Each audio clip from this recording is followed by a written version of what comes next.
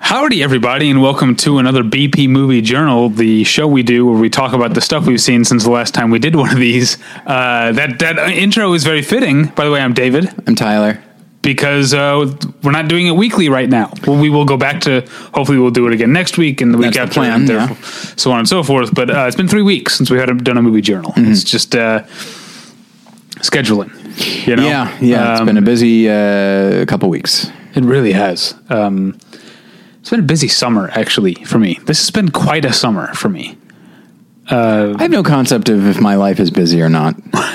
So, all right, but let's not waste too much time. Indeed. What we do want to mention real quick is our list, listener voted list of the top 50 film scores. Mm-hmm. You have until the end of August, so midnight Pacific Standard Time. It's 3 a.m. for you, exactly. East Coasters. So you've got a little bit more time. Good for you. I know that's not how it works. Isn't it like daylight savings, basically? Right. So you will email me, Tyler, at battleshippretension.com, and you will submit the 10 movie scores that you absolutely think belong on this list. We will be compiling them and then revealing the complete list in September. And here's what I will say. Every vote counts. Like, there is one vote separating 1 from 2, 2 from 3, 3 from 4, and 4 from 5. Wow. You could vote for one of those and change three movies, 3 different scores have occupied the number 1 spot in the last week. This is like what the NHL Central Division was like last season. Absolutely. Look, David, you don't need to tell me about the NHL Central Division. It's hockey, right? Yeah. So, it's actually been, by this time, towards the end of the month with our previous list, the number 1 is pretty set in stone. The Shining for horror, Doctor Strangelove for comedy.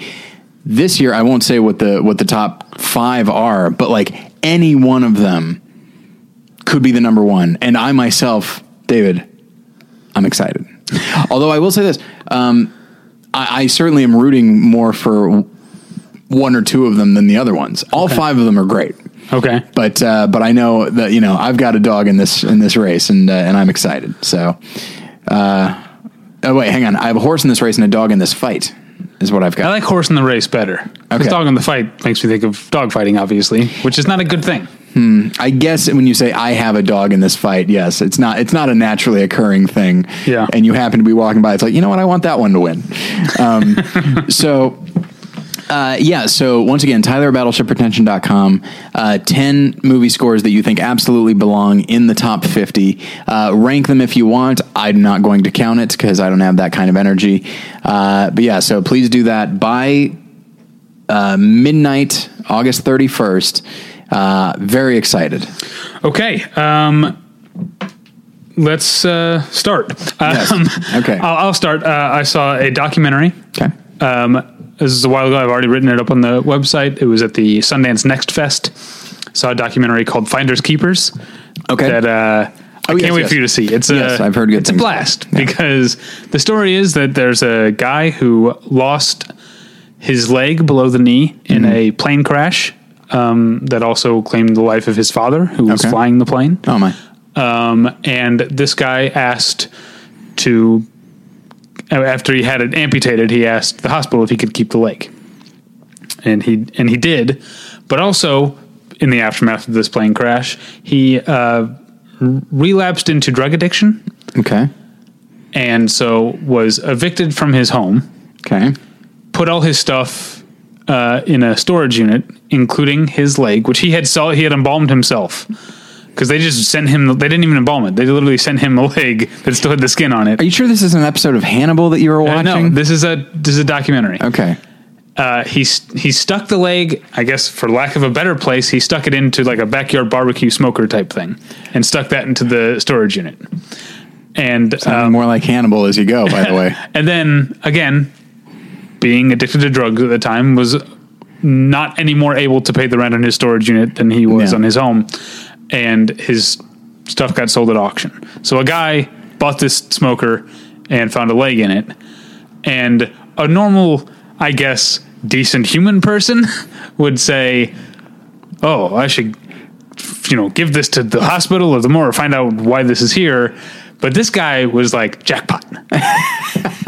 And he decided that this was going to be his ticket to fame and wanted the leg so that he could turn it into like a tourist attraction. Like, come see this embalmed leg that I found in a smoker. And so it turned into a years-long legal battle between this guy once he had sobered up. Yeah. I was going to say, how can he afford legal fees? Yeah. It gets so like literally Judge Joe Brown, the show. Yeah. It's a part of the story, and not just like, oh, they went to Judge Joe Brown. They did, but Judge Joe Brown is more involved in this story than just them going on Judge Joe Brown. His leg. To argue. Is that what you're saying? No, it's still the guy's leg. Okay. The family resentments are very deep. There's issues of class, and it's like it's a very funny movie that occasionally I think maybe steps on that thing of like, are we laughing at these hicks? Yeah, it comes a little close to that at times. But I think it actually does have a lot of compassion for both people, really. And is, it's again under 90 minutes, which is always a plus for me. Mm-hmm. I very highly recommend it. And even if you like, just on the basis of it being funny alone, I would recommend it. But it's more than that. It sounds pretty good. But like, you get a line. No, I almost feel like no one could have written a line this perfect. Which is the guy who found the leg. Mm-hmm. His wife says completely seriously and meaning it, he likes the he likes the fame that comes with finding a leg in a smoker. What can I say? Hey, yeah, it's full of stuff like that. Yeah. And also the guy who found the leg. And this is where I feel like maybe they're making fun of him. Okay. But he actually talks like this multiple times. When he means to say what transpired, he says what perspired. Like 2 or 3 times in the movie, he says it. And it got a laugh in the screening every time. And I feel like, that is funny. But it's tough when you're, because that's what he said. Yeah. It's to me, like, there was one that back when we did an episode about human interest documentaries, as we called them, there was one about, I think, pinball enthusiasts that I watched. Uh-huh. And, I that one, I genuinely feel like they were looking down on these nerds. Cause there was one moment where a guy was like, he was just sitting and talking, and he had a bit of a belly, and his shirt was kind of pulled up a little bit, showing his belly. And it's like,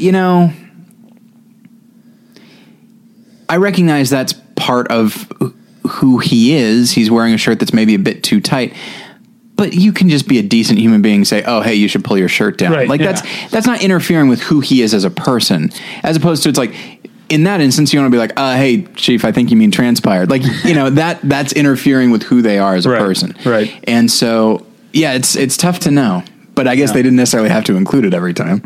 But I mean, it's not like the things that he's saying are germane to the story. Okay. Anyway, I very much recommend this movie. It's a good time. Okay. What's up for you? So the last time we recorded on a night with one of these, I believe, immediately after I went to see Fantastic Four because I was curious. Wow. It's something. It's so fascinating. It, like, my curiosity was founded. I discovered,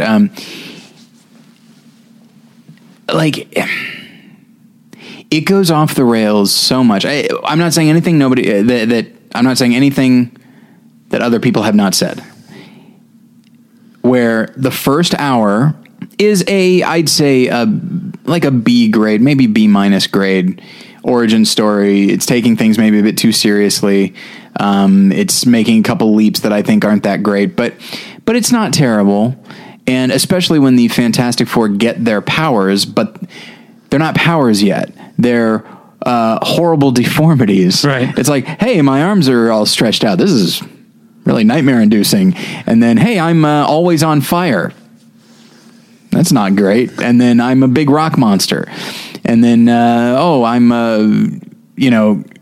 going in and out of visibility. Like, people have compared it to, like, Cronenbergian body horror. Mm-hmm. It's not that exactly, but it focuses on some of the tragedy of it, specifically with The Thing. And I think they're doing pretty well there. The performances aren't bad. And so then there comes a moment when it says 1 year later. From then on, it's like, oh, do you know what happened in that year? The studio got involved. And just, it's a completely different movie. I know they did some reshoots. It is, and it goes so, like, because the first hour really takes its time, maybe a little too much. Then the last 40 minutes goes so fast that you're just like, what the hell did I just watch? This is crazy.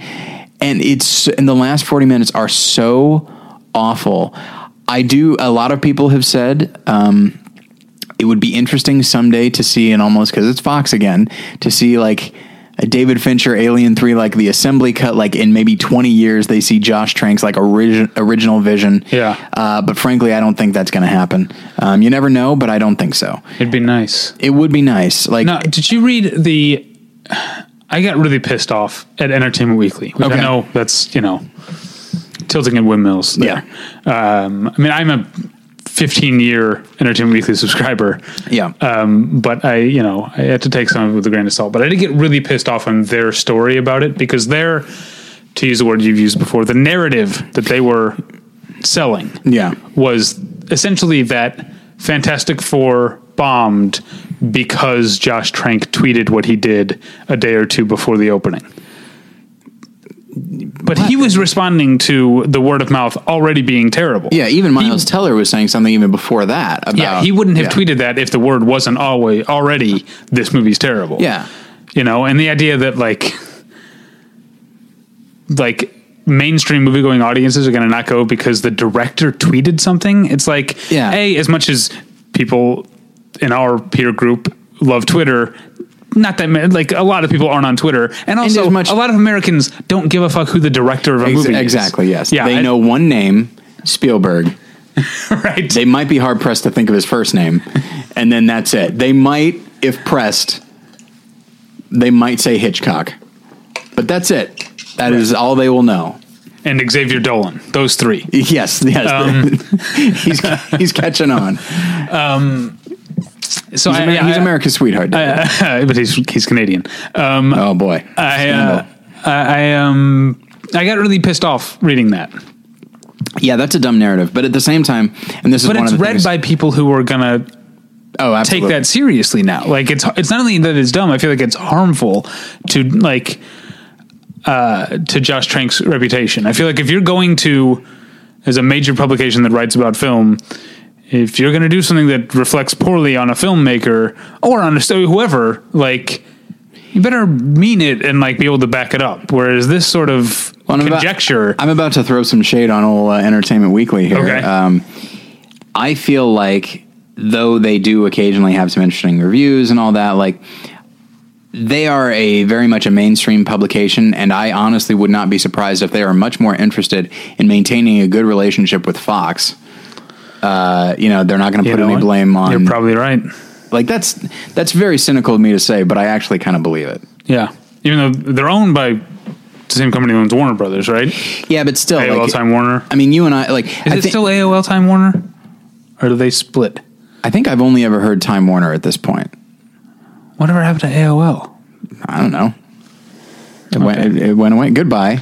That's what it said. Okay. But yeah, and so that's the thing that that reminds. I heard a guy on the bus the other day. He was a gentleman who was just talking to himself out loud the entire time on the bus. I don't know. Maybe he was mentally ill or something. I don't mean to make fun. Sure. But he said something that was like, this is like the Finders Keepers thing. I'm not laughing at this guy for being mentally ill. He said something that was legitimately hilarious. Okay. Which we passed a Chase Bank, and he said, Chase Manhattan Bank. They chased Manhattan right out of that bank. Now it's just Chase.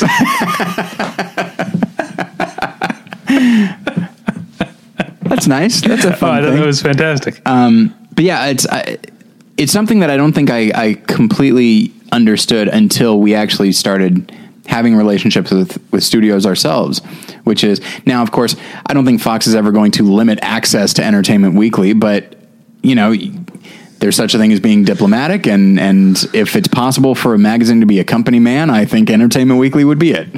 But we can move on. Can I say, I know we should move on. Can I say something? Sure. That I'm almost mad at myself for not tweeting something earlier, but I'm gonna go ahead and do it here. All right. I got an email from AFI. I'm on their mailing list as a member of the press, I guess.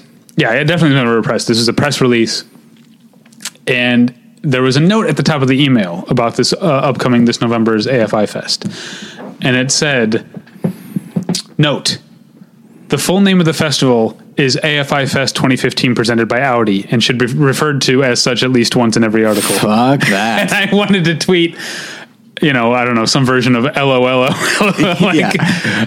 No way am I ever going to call it, except for in a tone that is dripping with as much mockery as I can. Here's the key. Get out. You either don't mention it all, or I'm going to say 8 times. That's your option. That's what we should do. That's your option. That's what we should do. Every review we post from this year's AFI Fest 2015 presented by Audi, the headline should start AFI Fest 2015 presented by Audi review by the Sea by Scott Nye or whatever. Oh boy. That's what we should do. I'm sure our writers will love that. Oh man. So just keep in mind the full name of the festival is AFI Fest 2015 presented by Audi. And it should be referred to as such at least once in every article. At least once. But you know what? There's a floor. Idea. There's a floor, but there's no ceiling. I really love your idea of just constantly doing it. Anyway, and that way, every article can be less about the movie you're discussing and more about this stupid horseshit that they're doing. Well, that's Audi. Not horseshit. All right. Sorry. Did you have more to say about Fantastic Four? No, we can move on. The next movie, and this is the last Next Fest movie I'll talk about. A movie I was very excited for, and it did not disappoint. It was Rick Alverson's Entertainment. If you remember, a couple of years ago, the comedy was on my top 10 movies of, was that 2013 or 2012? I think 2013. 2 years. Oh gosh, I don't remember. So I was very much looking forward to Entertainment, and as a fan of Rick Alverson, I thought it was fantastic. Mm-hmm. A lot of people did not feel that way at the screening. A lot of people left. Even some of my friends that I went and got a drink with after the movie. Was it a critic screening or it was... No, it was a festival screening. Festival screening. Next Fest. Right. It's Next Fest, which is, I guess I haven't really said what that is. We talked about Cop Car on the last time we did a movie journal. Mm-hmm. That was the first Next Fest thing I saw. So it's like, it's not really a festival in the terms of like LA Film Fest is. Mm-hmm. It's, here's some of the popular stuff from the Next series at this past year's Sundance. We're going to show them over a weekend in Los Angeles, and they're going to be event screenings where there's like panels, or for the evening ones, musical performances afterwards. So this was Entertainment and then a performance by Sharon Van Etten, which was fine. I like Sharon Van Etten. It was good. It was at the Ace, the theater at the Ace Hotel, which is a lovely venue. It's a lovely place to be charged $10 for a beer. But anyway, back to Entertainment. It's the story of a comedian played by Greg Turkington, who we comedy fans know as Neil Hamburger. Right. That's who he performs as, and that's who he's performing as. He's only ever referred to, whether he's in character or not, as Neil in the movie. And he's barely ever referred to by name at all. But John C. Reilly is in the movie and plays his cousin that he hasn't seen in a long time, but he's touring Kern County. John C. Reilly, and he, spends some time at John C. Reilly's ranch. John C. Reilly is his wealthy cousin. Yeah.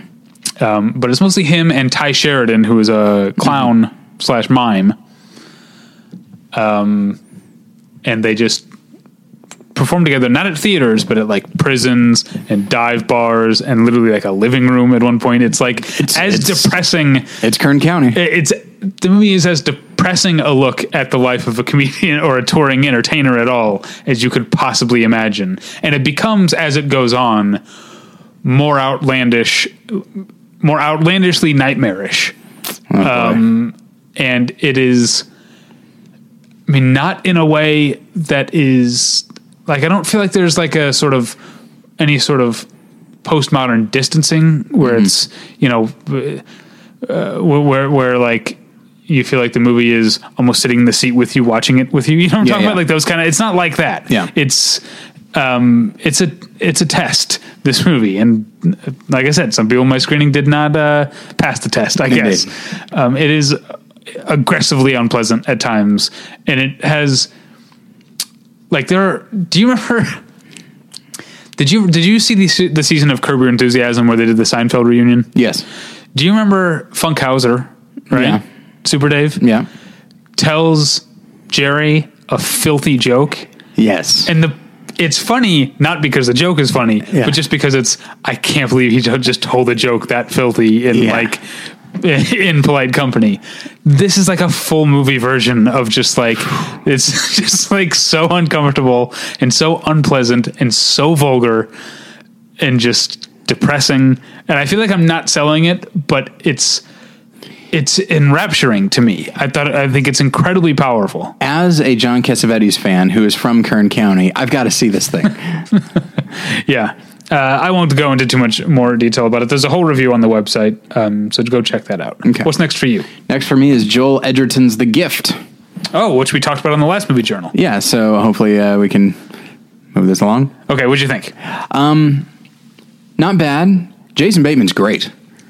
Like, he's really... I think they're all three of them great. They are, but I feel like Joel Edgerton, there's no question he is great. He needs to be a very specific kind of creepy, but it's the kind of creepy that eventually you realize, like, oh, there's like some really deep wounds there. Yeah. And it's, you know, it talks about this idea that's like, you know, a broken person can often look a lot like a dangerous person, you know, and maybe there's a connection between those two. But yeah, everyone is great. But I was genuinely surprised by how committed Jason Bateman was to that role. Like, as you yourself said, like, he is an asshole, and I mean, and he is a bully, and there are scenes when he needs to be that, and an actor could have been very self-conscious, and I don't think of Jason Bateman as like a really great layered actor, but after this I do. And he's a guy who still wants good things. He wants what we all want, but his willingness, the lengths that he's willing to go to get them is what separates him. And, which is the same with Joel Edgerton, you know? And so it reminded me in many ways so we're going to be, for More Than One Lesson, we're actually going to be doing it, for Halloween times, with the companion film. I think it was either going to be Scorsese's Cape Fear. Okay. Or more likely Joyride. Oh. And I like Joyride. Yeah, we both do. So, listeners, if you haven't seen Joyride, seek it out. I know you might think that it's not going to be good. You're incorrect. Yeah. And so, the acting was great. I liked a lot of the visual quality. As you know, I tend to be a little iffy about when actors direct. But there are just some really great motifs of glass. Specifically, and what that means, which is you're able to look in on other people, but there is a definite boundary keeping you from that, whether it be a shower door, often a window. Within a hospital, there's, you know, characters looking in on like babies in the baby room, whatever you call it. Yeah. And so that winds up being a very interesting baby theater. The curtain goes apart. Yeah. And just this idea of like characters feeling like they like longing to be a part of something that they can't be, you know? So I thought that was really interesting. It's pretty heavy handed in some instances, like the use of monkey imagery. Yeah, I bet you didn't think I was going to say that, did you? Well, he doesn't like monkeys. He doesn't like monkeys. Hey, we've all got a thing, you know. Mine is spiders. I don't care for monkeys either. I guess I don't either, but you know, certainly the monkey mask. Yeah, I know, listeners, what I'm saying. It's creepy, you know. But it's also, see, this is my, like, that part of the movie is so stupid to me that I wasn't creeped out about it. I was like, oh, I thought we were watching something better than this. Yes, I mean, I didn't. It turns pretty pulpy. But here's the thing. Like, I talked about it. I feel like the movie's like, what? It's like an hour and 50 minutes. It's close to 2 hours. It's pretty long. So I'm going to say it's about an hour that it's kind of, that I thought it was kind of predictable and obvious. Mm-hmm. And then a half hour, which is the half hour, it's the half hour that Joel Edgerton is not in the movie, which is not anything against him. It's actually in praise of him. Like, he knew both as an actor, his presence was powerful enough that he could be gone for half an hour. Yeah. And as a director, he knew to keep, and a writer and director, he knew to just focus on the fallout that this guy has had. Because it goes against our expectations as an audience. And if you're going against our expectations in a suspense film, then that actually makes it more suspenseful and more like there's a sense of inevitability of like, well, when is this guy going to show up? He hasn't been here for like a half hour. But also just by not even having done anything specifically villainous yet. Yeah. He has had such an effect on their marriage that you almost say, like, maybe he doesn't need to come back. Maybe they're just going to tear themselves apart just because of what his presence has started. And so that half hour, I was like, okay, I'm really getting into this, is doing something interesting. Yeah. And then when he comes back, it's not only like disappointing, it changes what the movie is to me. It changes what it's about. Yeah. And it also, I mean, it changes. I'm not the first person to point this out, but before Joel Edgerton comes back, the movie has shifted to the point where it's essentially Rebecca Hall is essentially the protagonist. Yes, at that point, and with then two antagonists. And then when Joel Edgerton comes back, it goes back very jarringly to me to being more about Jason Bateman, his character. I felt, and I didn't like that. It felt like I'd invested in something, and then that sort of petered out. It's interesting. Yeah, I guess it shifts to him as a protagonist, but it's a different type of protagonist now, you know, and we have different feelings about him. But yes, shifting to her as just like the horrified observer of all of this. And it's not merely an observer, obviously, but like, I don't know. It's pretty standard for the first hour. Then there's a shift in perspective for the next half hour. That's great. And then it turns into kind of predictable, kind of pulpy, but it's, you know, it's a very, very worthy first effort as a director and as a writer. And I don't know, I think he has a pretty good future as a director ahead of him. I'll be interested to see what he does next. All right. I will talk very quickly about Straight Outta Compton, because I can't believe I didn't, like, it seems like it was so long ago that I saw it. Yeah. That I can't believe I haven't talked about it, but we have talked about it on the show. Mm-hmm. I really liked it. I thought it had a great energy.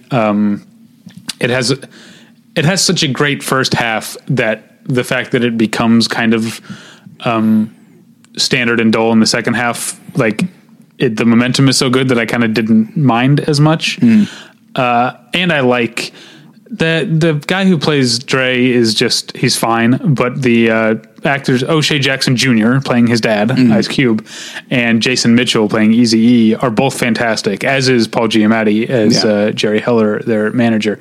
That even when it is kind of obvious, it's still interesting to watch.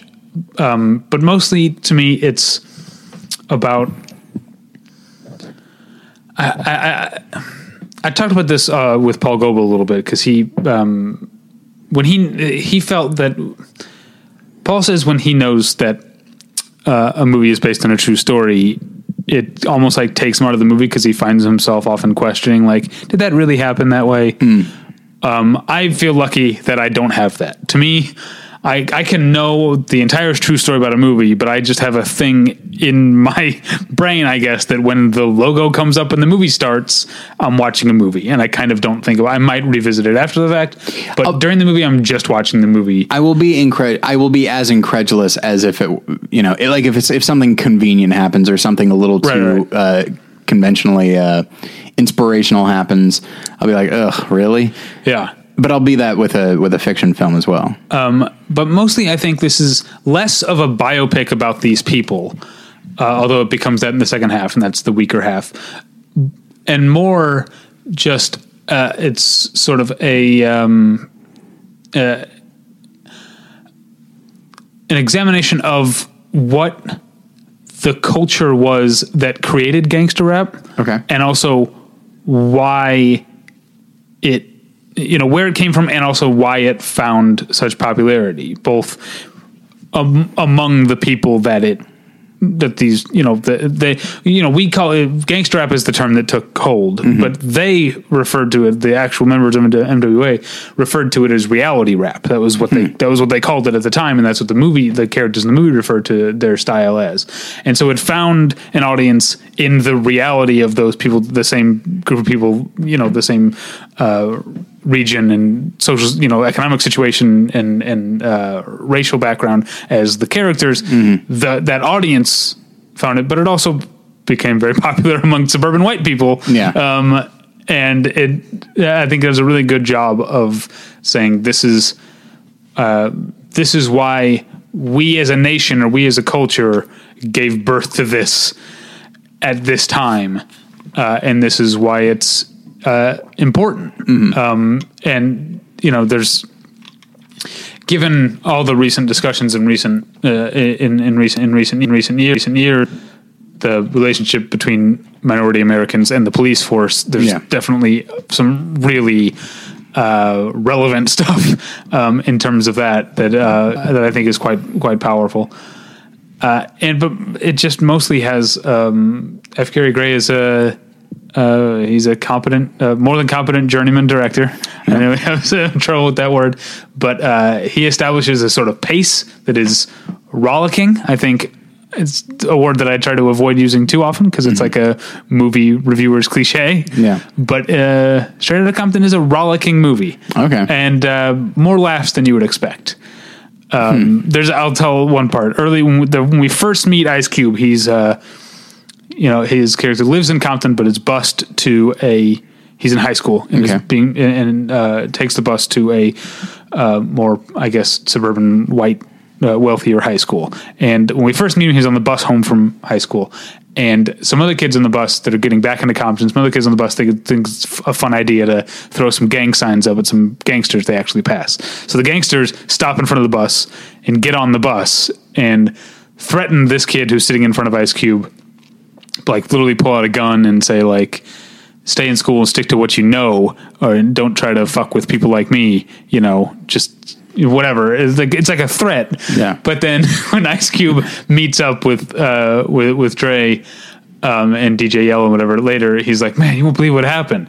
This gangster, this Crip or whatever, got on the school bus, gave a motivational speech, and then bounced. And it's one of the biggest laughs of the movie. But it's a really fun movie. We will, bit of a spoiler, I'll be mentioning it in the main episode. Oh, how exciting. All right, what's next for you? Next for me is a documentary called Doomed, which is about speaking of Fantastic Four, it is about the 1994 Roger Corman Fantastic Four film that was never released. And it is, the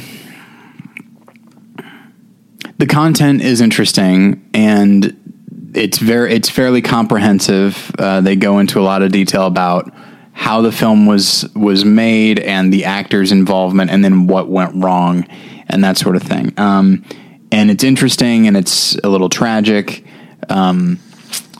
Often very funny, as one would expect, as they're talking about, the budget limitations. And I think, to me, the film is at its most effective when it is talking about what it is to work for Roger Corman, and just like they show a set from Fantastic Four, and then they show a scene from Carnosaur, which was his film the year before. And hey, look, it's the same set,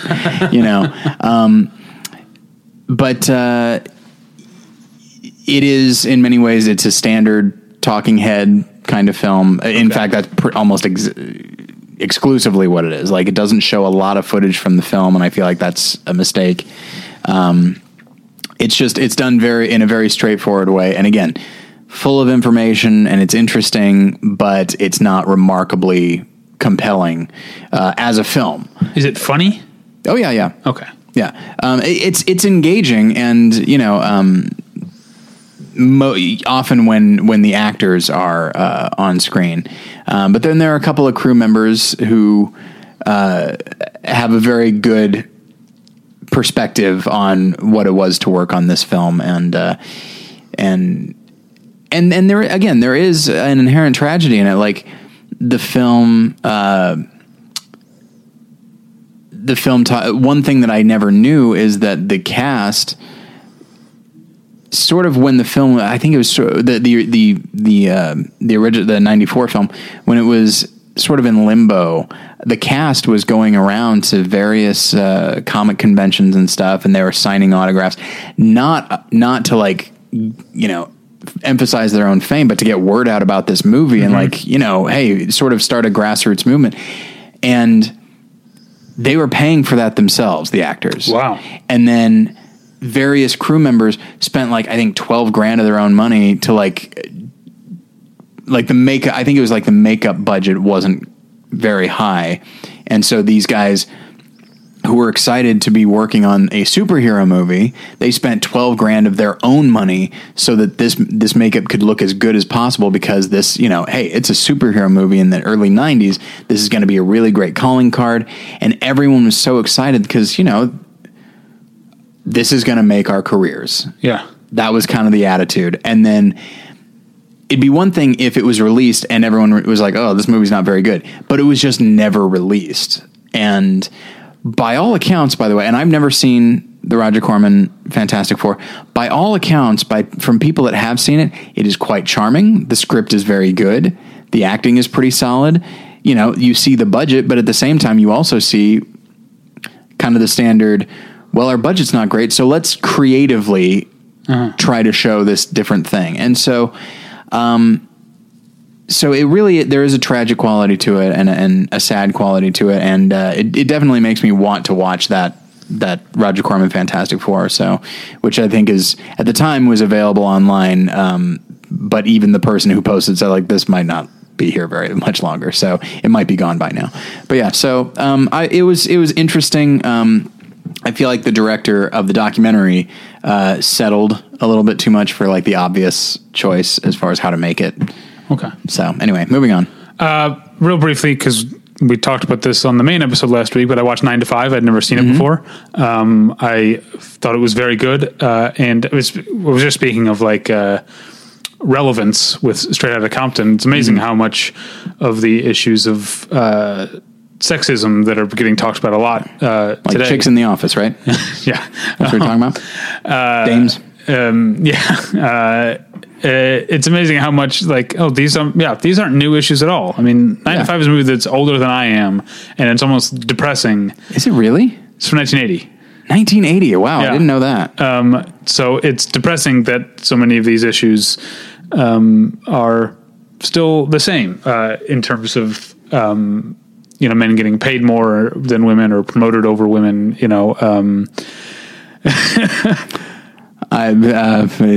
can't get into that. Well, men do get paid more on average than women. About 7% more, yes. I don't know. Isn't it 73 cents on the dollar that women make? That is if you take out factors like education, number of hours worked, number of years worked. If you take out every qualifying thing, if it's about equal pay for equal work, but it's that word equal. Okay. Of what does that mean? If you and I went to the same college. Okay. Let's say I'm a woman. You and I are still basically the same. We have the same amount of college. We've worked the same number of years, and we basically have the same position. The difference drops to about 7%, not 23%. Okay. to the point that even President Obama's own, I think it was the Department of Labor. I don't 100% like.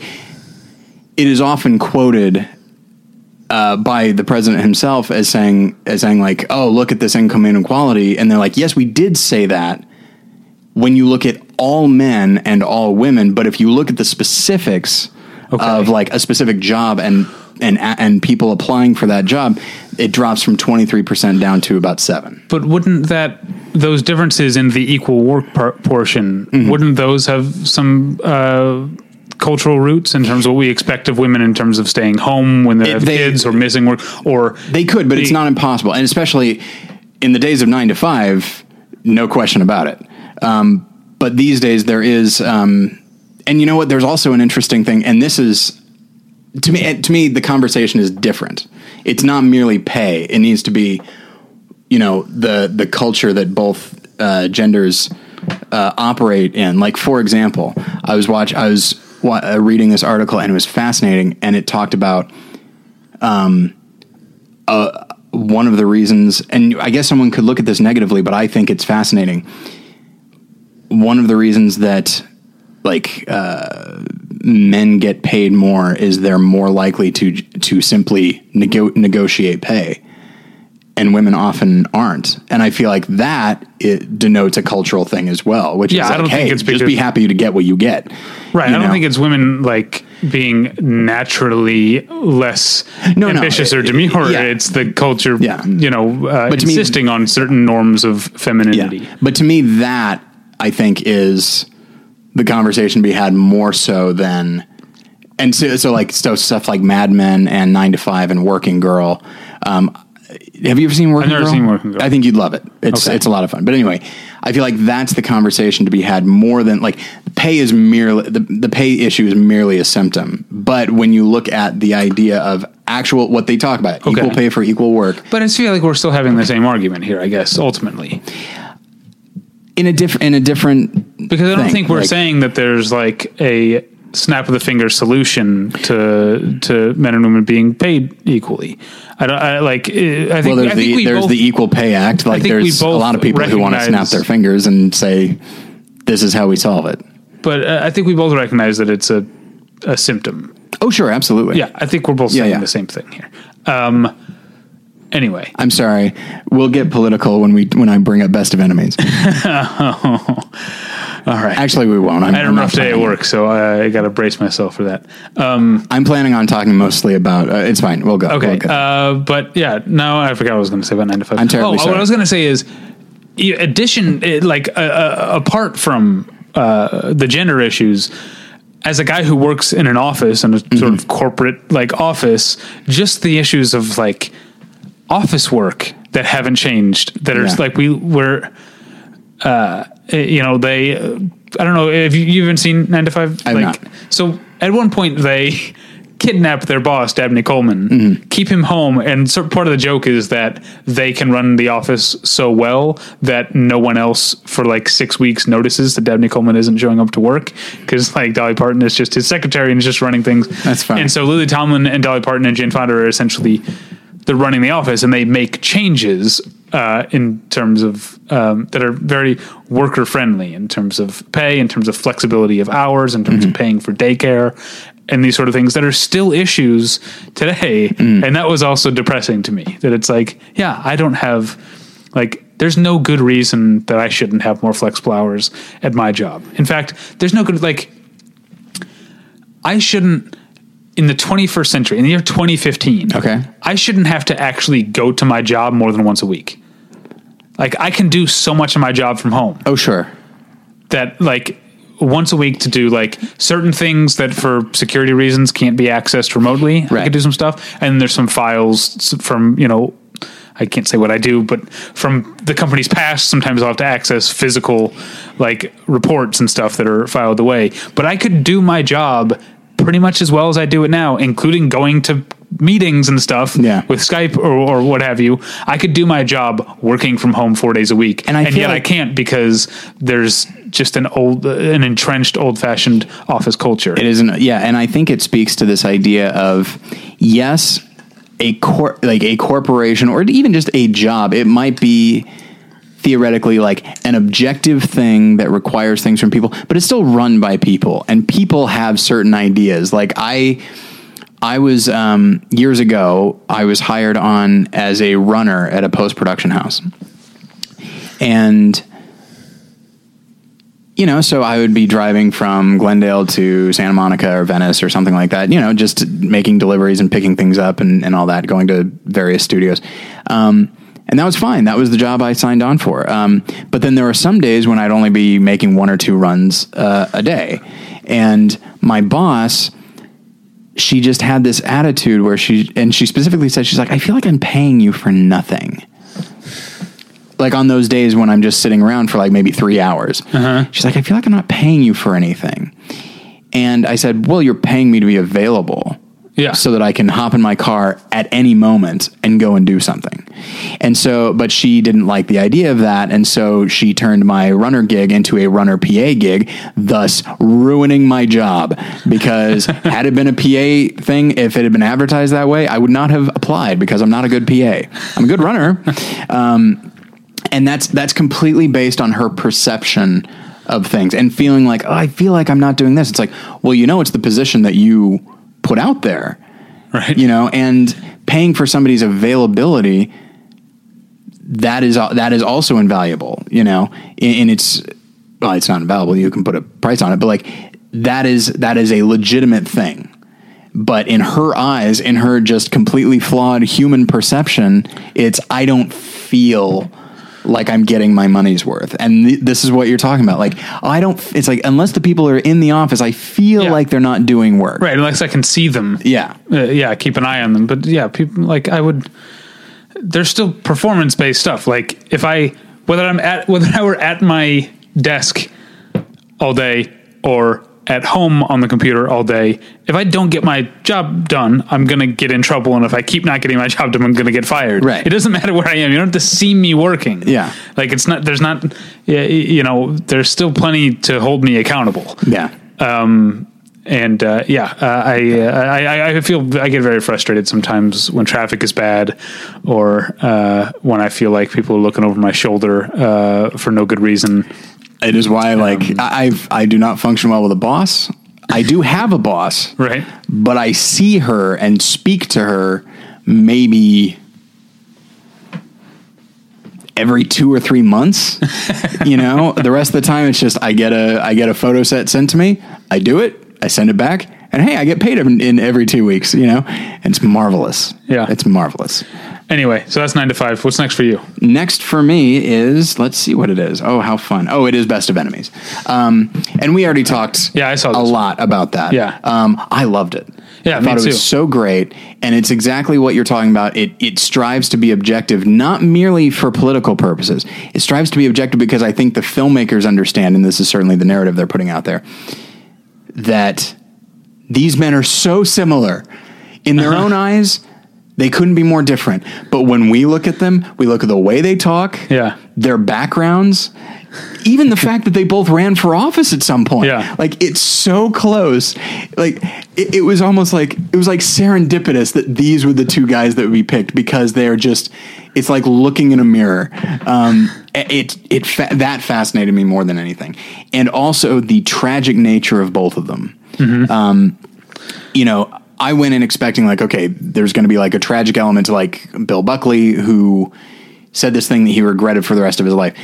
But there's a lot, Gore Vidal, and the idea of him wanting to like striving for relevance and being like, the voice of like a certain type of liberalism in the country to the point that he was the representation of that, to then not really being much of anything. And that's the tragedy for him, and that, I don't know, it's, way more than I thought I would. I got a really strong sense of who these two guys were as people. And I thought it was that, to me, more so than anything political. The political stuff was interesting and the debates were interesting. And both of them had like, to me, I forgot how much I enjoy hearing them talk. Yeah. Both of them. And when Buckley breaks down a thing that Gore Vidal says about Reagan, saying like he's an aging Hollywood actor, and he's like, well, we're all aging, and He launches into this thing, and he goes point by point and completely destroy. Like, just I don't like to use the word destroy because that's what they say on the internet and stuff. Yeah, but like Gawker Talk. He like I shouldn't say Gawker Talk. It's BuzzFeed Talk. There you go. There's other ones, right? Probably, yeah. There's one that's like Up something.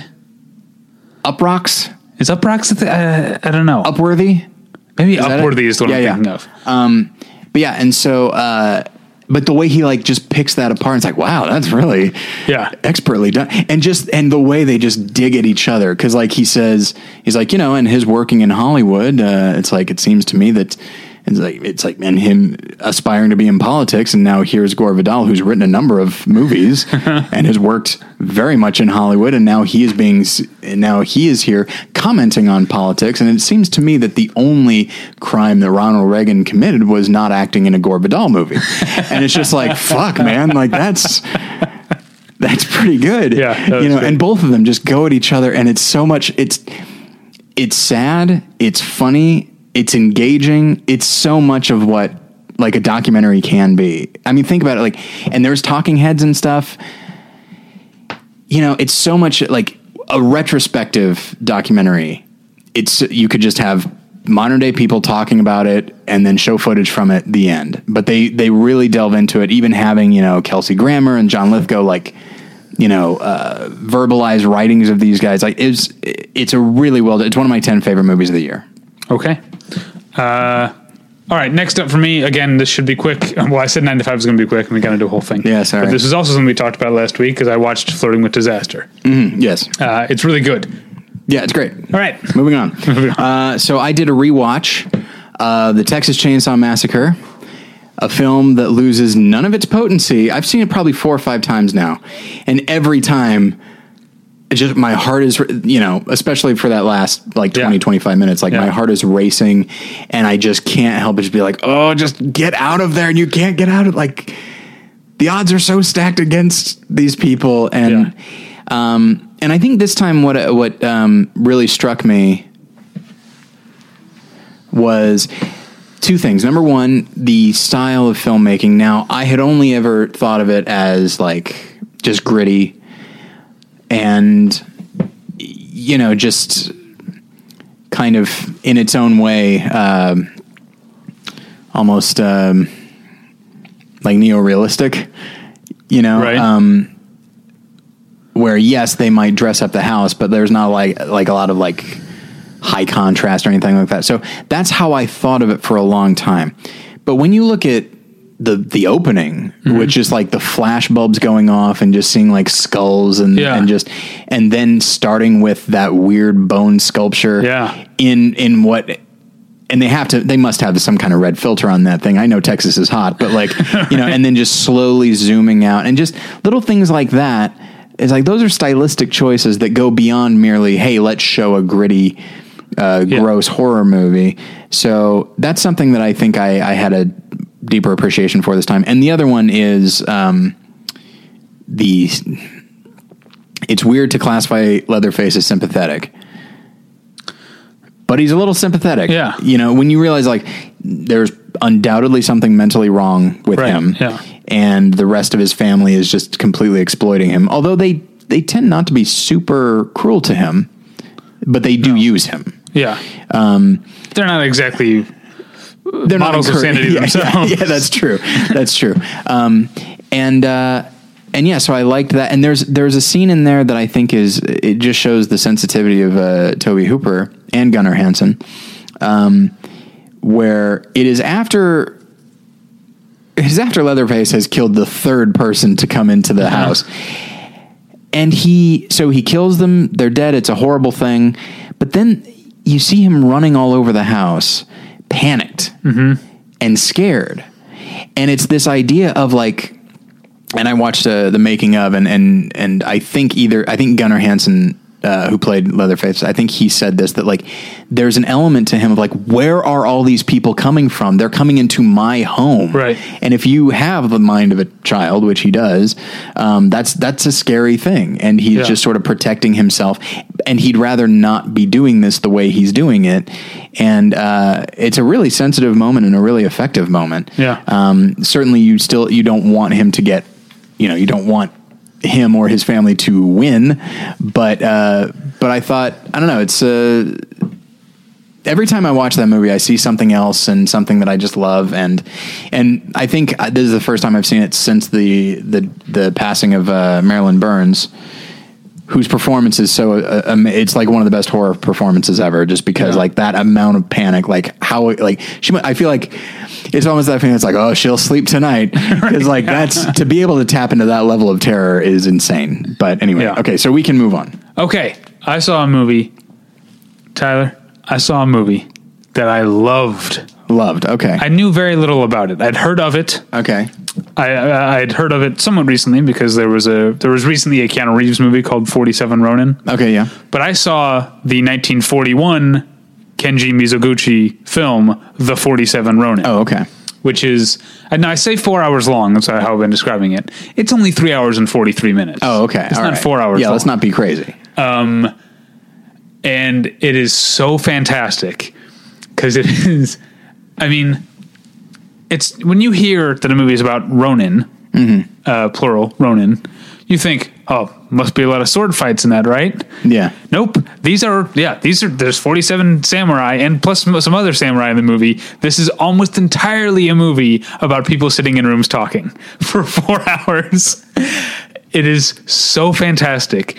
It's essentially, you don't watch Game of Thrones, but for people who do watch Game of Thrones, imagine that Game of Thrones was just the scenes in King's Landing where you see people plotting stuff and you only find out about you don't never see the result, you find out about it after. Like, it's like Survivor. There is a huge, like, the whole thing is that this aristocrat attacked another aristocrat in the castle of the shogunate or whatever, and so his house has been dismantled, and the 47 Ronin who were a part of his household vow revenge, but they do it in a way that takes over a year to do. It's a very slowly plotted that ends with a raid on the house of the guy that their master or whatever was trying to kill in the first place. So you're building towards this raid. 47 Ronin are going to raid this castle. It should be cool, right? We find out about the raid after it's happened when another character gets a letter describing what happened in the raid and reads it out loud. That's as close as we get to an action scene. It's just like, they stormed the gates, they found the guy in his bedroom, they killed him. Was this film well received at the time? I don't know, but it's like, I mean, I know I'm like laughing and making it sound boring, but it's not boring at all because so much of it is about planning and about, like, it's almost because the world, I mean, there's the remove of I'm an American watching a movie that takes place in Japan, but there's also the time remove. Like, I'm in 2015, the movie was made in 1941 and takes place, I don't know, 100 years before that or whatever. And so a part of it is figuring out how, because their plotting isn't just like, it's not like we see a heist movie where they're laying out the blueprints of the castle and saying, here's how we're going to go in. Right. Like, their plotting takes into account protocol and like how, what it means, what proper action should be taken, and how, like, how can we be seen to be following protocol and not dishonor ourselves by breaking the rules of decorum, but still be plotting this attack and revenge. Like, how do we balance that? Like, it's not just that we need, revenge. It's that we need to carry out revenge without ever dishonoring ourselves, or more importantly, the household of our late master. Yeah. And so it's just 4 hours of people sitting in a room talking and plotting. And it's so awesome. With no, certainly with a payoff, but not the payoff one would think, it sounds like. One would think, like, all right, 40-minute action scene, here we go. No, it's not like, It's not like that. It's not like 13. Did you ever see 13 Assassins? I did not. Awesome movie, because that's also a movie that, like, gives you hints of violence. It's like, that's like a 2 hour and 20-minute movie. Yeah. It gives you hints of violence, but it's not an action movie until the last 45 minutes when it is a nonstop, completely insane action movie. I love 13 Assassins so much. Did you ever see, I do own it. Have you ever seen 3 Outlaw Samurai? I never have, no. I think you would like it quite a bit. Yeah. So that's the 47 Ronin. I definitely recommend seeing it. It's on Hulu Plus, or I guess it's just Hulu now. I don't know. I still go to Hulu Plus. Like, it still says Hulu Plus on my Blu-ray player thing, but like apparently they dropped the Plus or are dropping the Plus. All right. Anyway, it's on there in 2 parts. It's like it was split into 2 parts. I don't know if that's how it was released theatrically or. Is there like a natural end point for the first part? There's a natural sort of almost like a cliffhanger. Okay, all right. That sounds very interesting. I feel like I'd have to kind of rev myself up for it just because the thing that gets me about like a foreign language film for me is that I'm a very slow reader. It frustrates me a lot. Of course, eventually I get into the rhythm of it and it's fine. But when it's something where there's a lot of talking, it's just like, oh boy, here we go. But at the same time, like, some of my favorite films are foreign language films with a lot of talking. And so it's just a thing that I need to mentally prepare myself for. It's like, all right, get your eyes ready because you're going to be doing a lot of reading. And it's hard for me to not just lock my eyes into that lower third. Like that's tough for me. Yeah. I should say this real quick about it being on Hulu. This is one of the biggest pluses of of having a Hulu Plus account is that Criterion has a channel on and all their stuff, including stuff that Criterion has the rights to that has never been released by Criterion, which is what the 47 Ronin is. I don't think they've ever put out a DVD or Blu-ray of the 47 Ronin, but it is under the Criterion channel on Hulu. Yeah, they have I believe on disc they've only released 2 Harold Lloyd films, but they have a lot more on Hulu. Okay, so next for me, I saw Guy Ritchie's The Man from U.N.C.L.E. Oh, I really want to see this.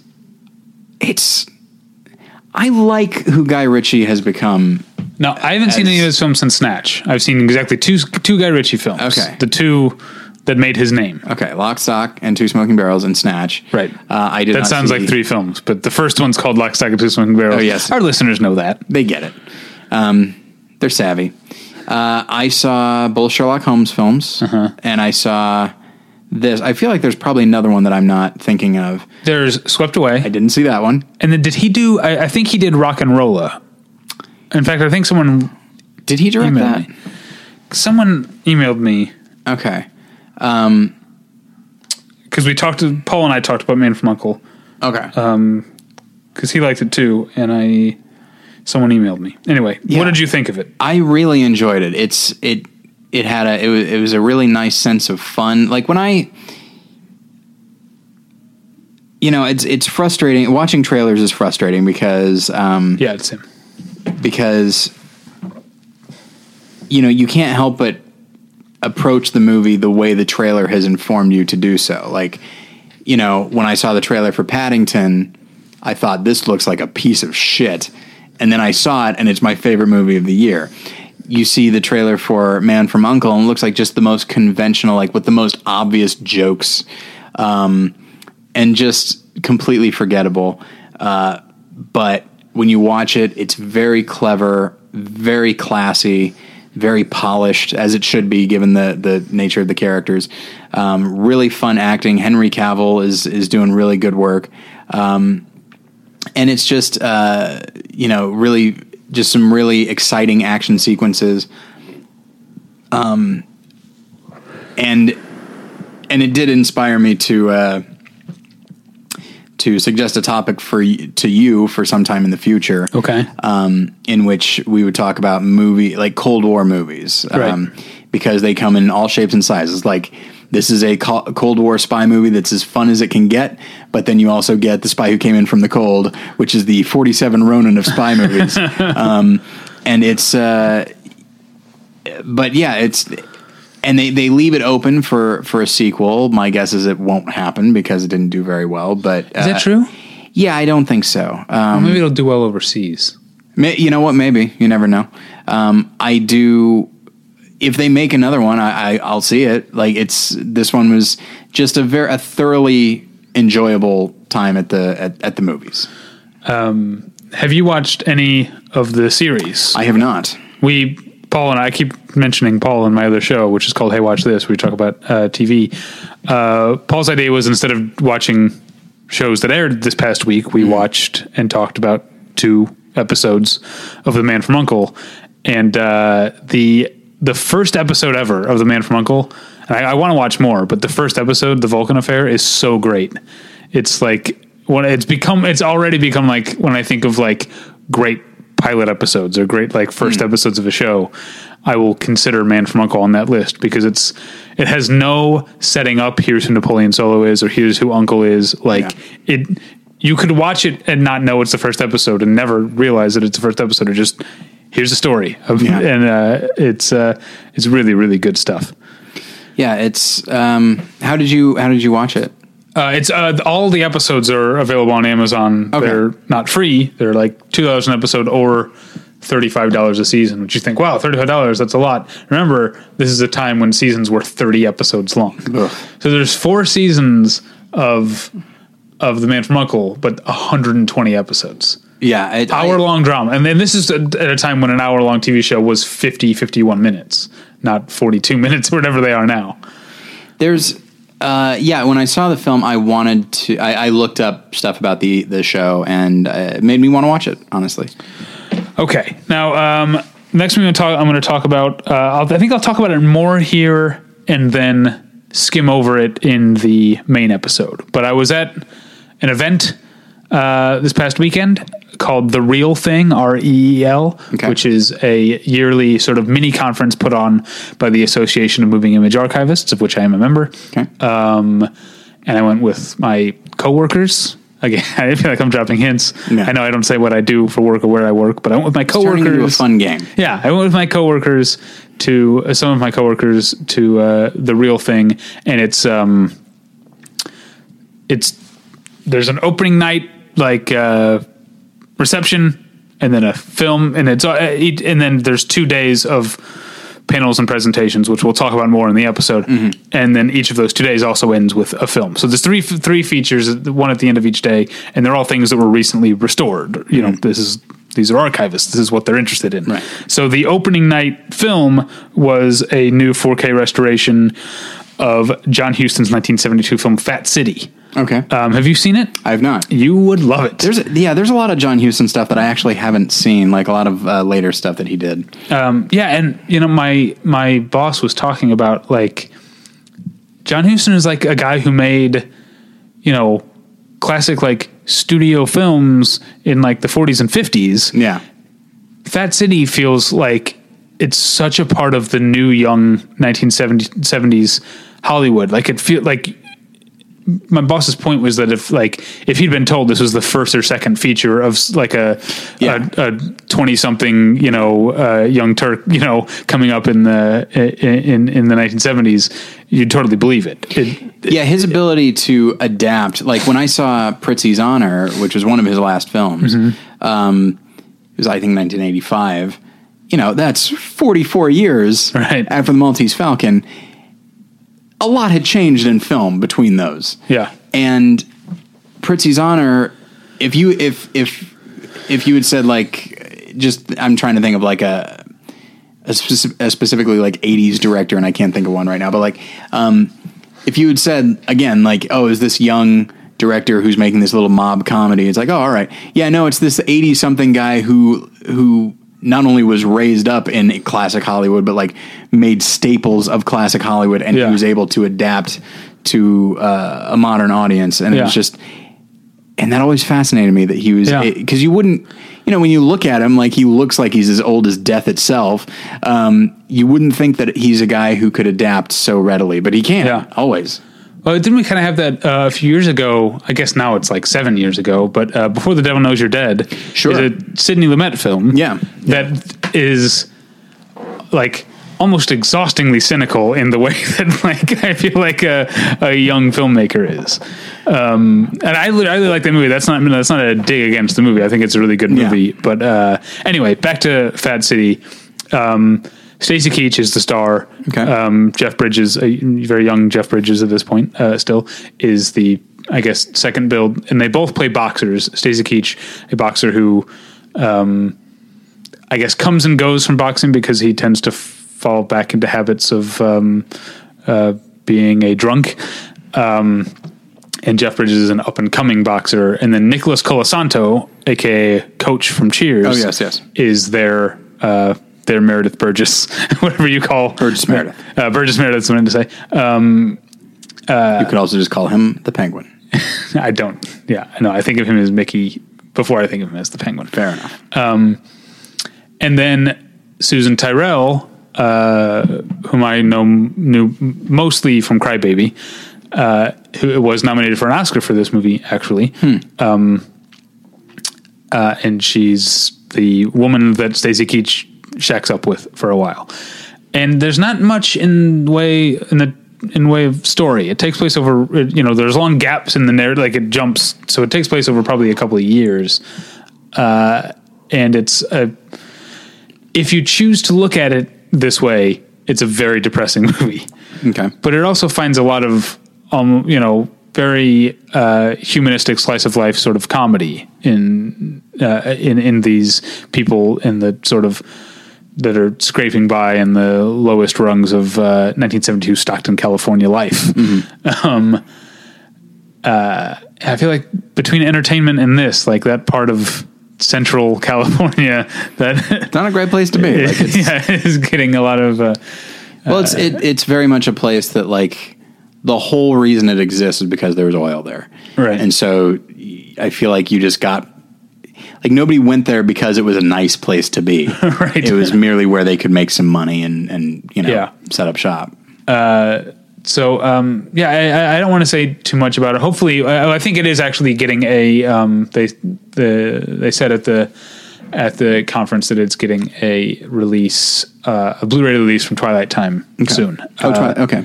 So I really like what they do. Yeah, me too. All right. So what's next for you? Next for me is Michael Cimino's The Deer Hunter, which was that a first time or a all right rewatch? It turns out it was a rewatch. Okay. I remember that I had seen the first, because it very much can be split up into thirds. I remember seeing the first third and having a specific memory of that. And then, some of the Russian roulette scenes. And I thought like, yeah, but those Russian roulette scenes, like those pop up in pop culture. And so I thought like, and I didn't really have much memory beyond that. And so I thought, okay, did I actually finish this film? Because I had a firm memory of like the wedding scenes. Yeah. And then a hazy memory of everything after that. So I thought like in high school, when I watched this movie, did I only watch the first part of it, stop watching, and then just through cultural osmosis, just absorbed those Russian roulette scenes? Not the case, as it turns out. As I was watching the movie, so much stuff came rushing back to me. And so it is a thing. It turns out it was a rewatch that I did not know about. So, because I knew that I had sat down to watch it, I just I didn't remember finishing. But and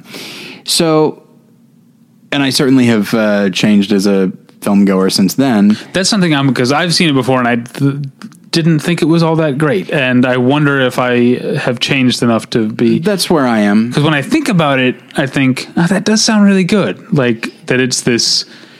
I mean, it's essentially, I guess, an epic. Would you say it's an epic? Because sort of, it sure is it's on a very small level. It's on a very human level. Human level, but it treats.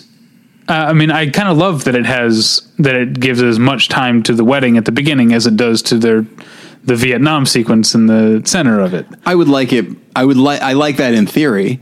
But I don't enjoy spending time with any of these characters. Okay, so maybe I was right when I was 19 or 20, whatever, and I watched it. Yeah, there's a lot of good in there. The performances are amazing, as one would imagine. You've got Meryl Streep and Robert De Niro and Christopher Walken, but John Cazale. And John, his last film. They had to shoot all of his stuff first because he was sick, and I believe the studio would not insure him, and so I think Robert De Niro paid for the insurance himself. Because he wanted him to be a part of it, and so it's an effective little film. Again, we talked about it on More Than One Lesson, so if you want a more in depth discussion of it, you can go over there. But yeah, it's as I'm sure you can imagine, it's pretty early in as far as Vietnam War movies, you know, and it wasn't necessarily trying to be a pro-war movie or an anti-war movie. It was more just kind of talking about the fact of war. I mean, one can make the argument that it could be about World War II and kind of have similar ideas. But yeah, that said, it is a little bit heavy-handed. It reminded me emotionally of Crash, another Best Picture winner, which, you know, tackles a thing that is very relevant to our society, but does so in a way that is very heavy-handed. But there's still a lot of good in it, specifically the performances and some of the photography. But yeah, it was a movie that I thought was merely fine. Okay. Don't get too comfortable because this one's only going to take me a second. Okay. Saw a restored short film. Again, we'll talk more about this in the main episode, but a lot of the focus of the first day of the Real Thing Festival was on early Technicolor, pre-3 strip. Okay. Technicolor, 2-color Technicolor, roughly 1915 and 1935. And they showed a lot of clips, but they showed one short that had been restored, a musical short called The Sultan's Jester, which is just a sultan is sitting with his harem and his jester, and he decides, if I don't laugh in the next however long, everyone's getting their head chopped off. So it's the jester.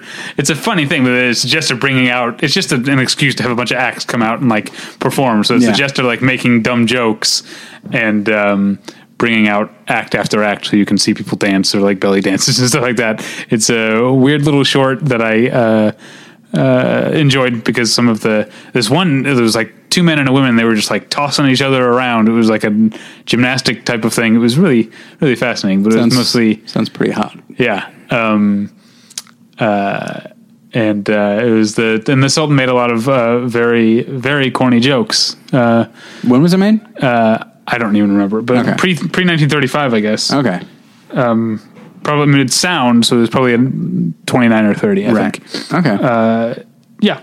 The Sultan's Jester. The Sultan's Jester. I don't think it's available anywhere, but I'm trying to think of some of the corny jokes that the Sultan or the Jester tells. I can't. Well, there's one of them. He talked about how sexy this woman is that he's going to bring out, and he's like, "You'll be necking, but you won't be heading." Yeah, you would love that. You're a real son of a bitch. Okay, so next is another rewatch that I actually just remembered, which is Rodney Asher's The Nightmare, which I saw a few months ago, and then rewatched with a friend of mine who enjoys horror movies. And boy, that movie's effective. You wouldn't think that a horror documentary would be so effective both as a horror movie and as a documentary. But it is. And I think it has to do with Rodney's command of tone, just perpetual, just dread, but like curiosity as well. You know, like sort of that, almost that idea of like poking your nose in where, you know, bad things are going to happen. Right.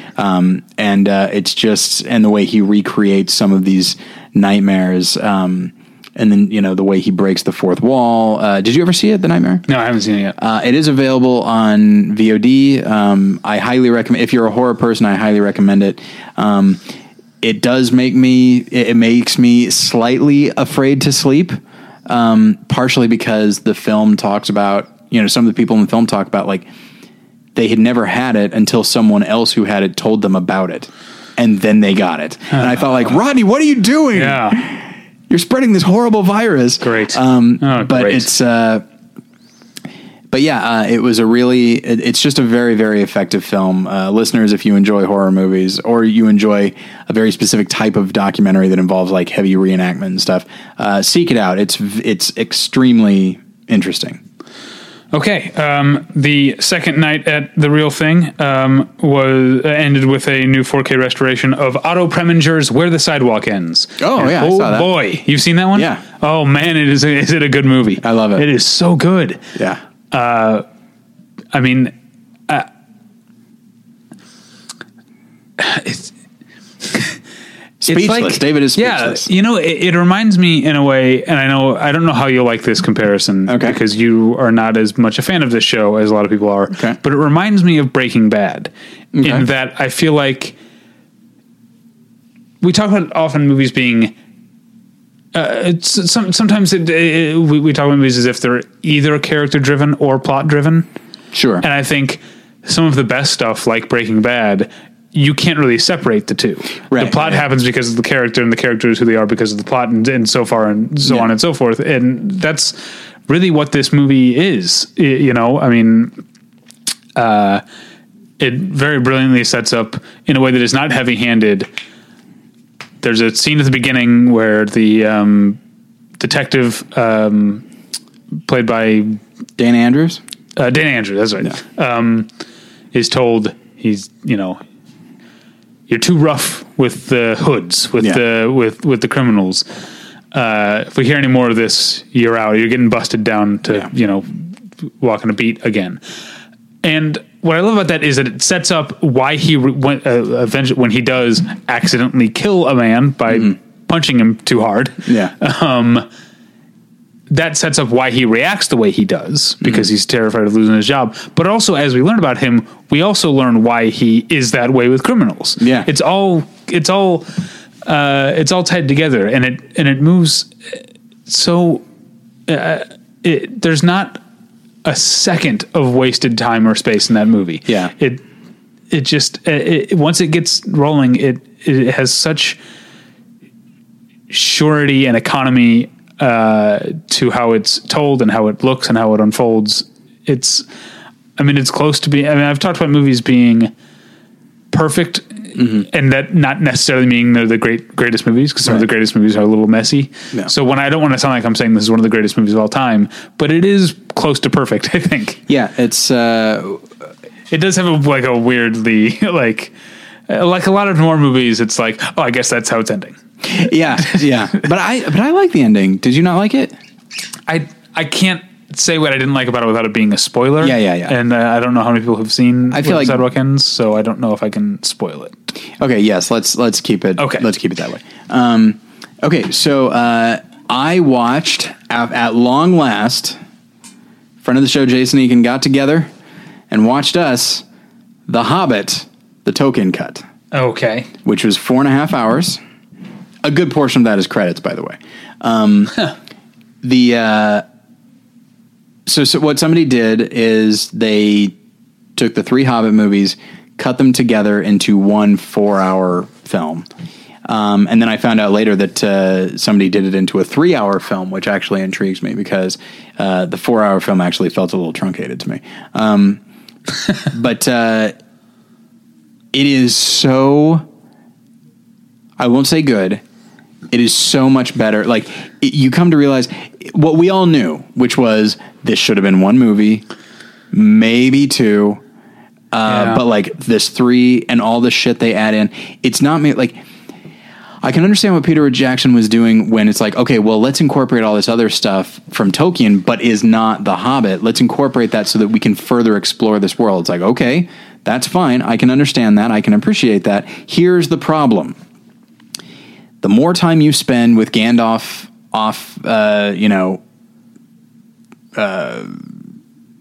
setting up the Lord of the Rings films, which we've already seen, so who cares?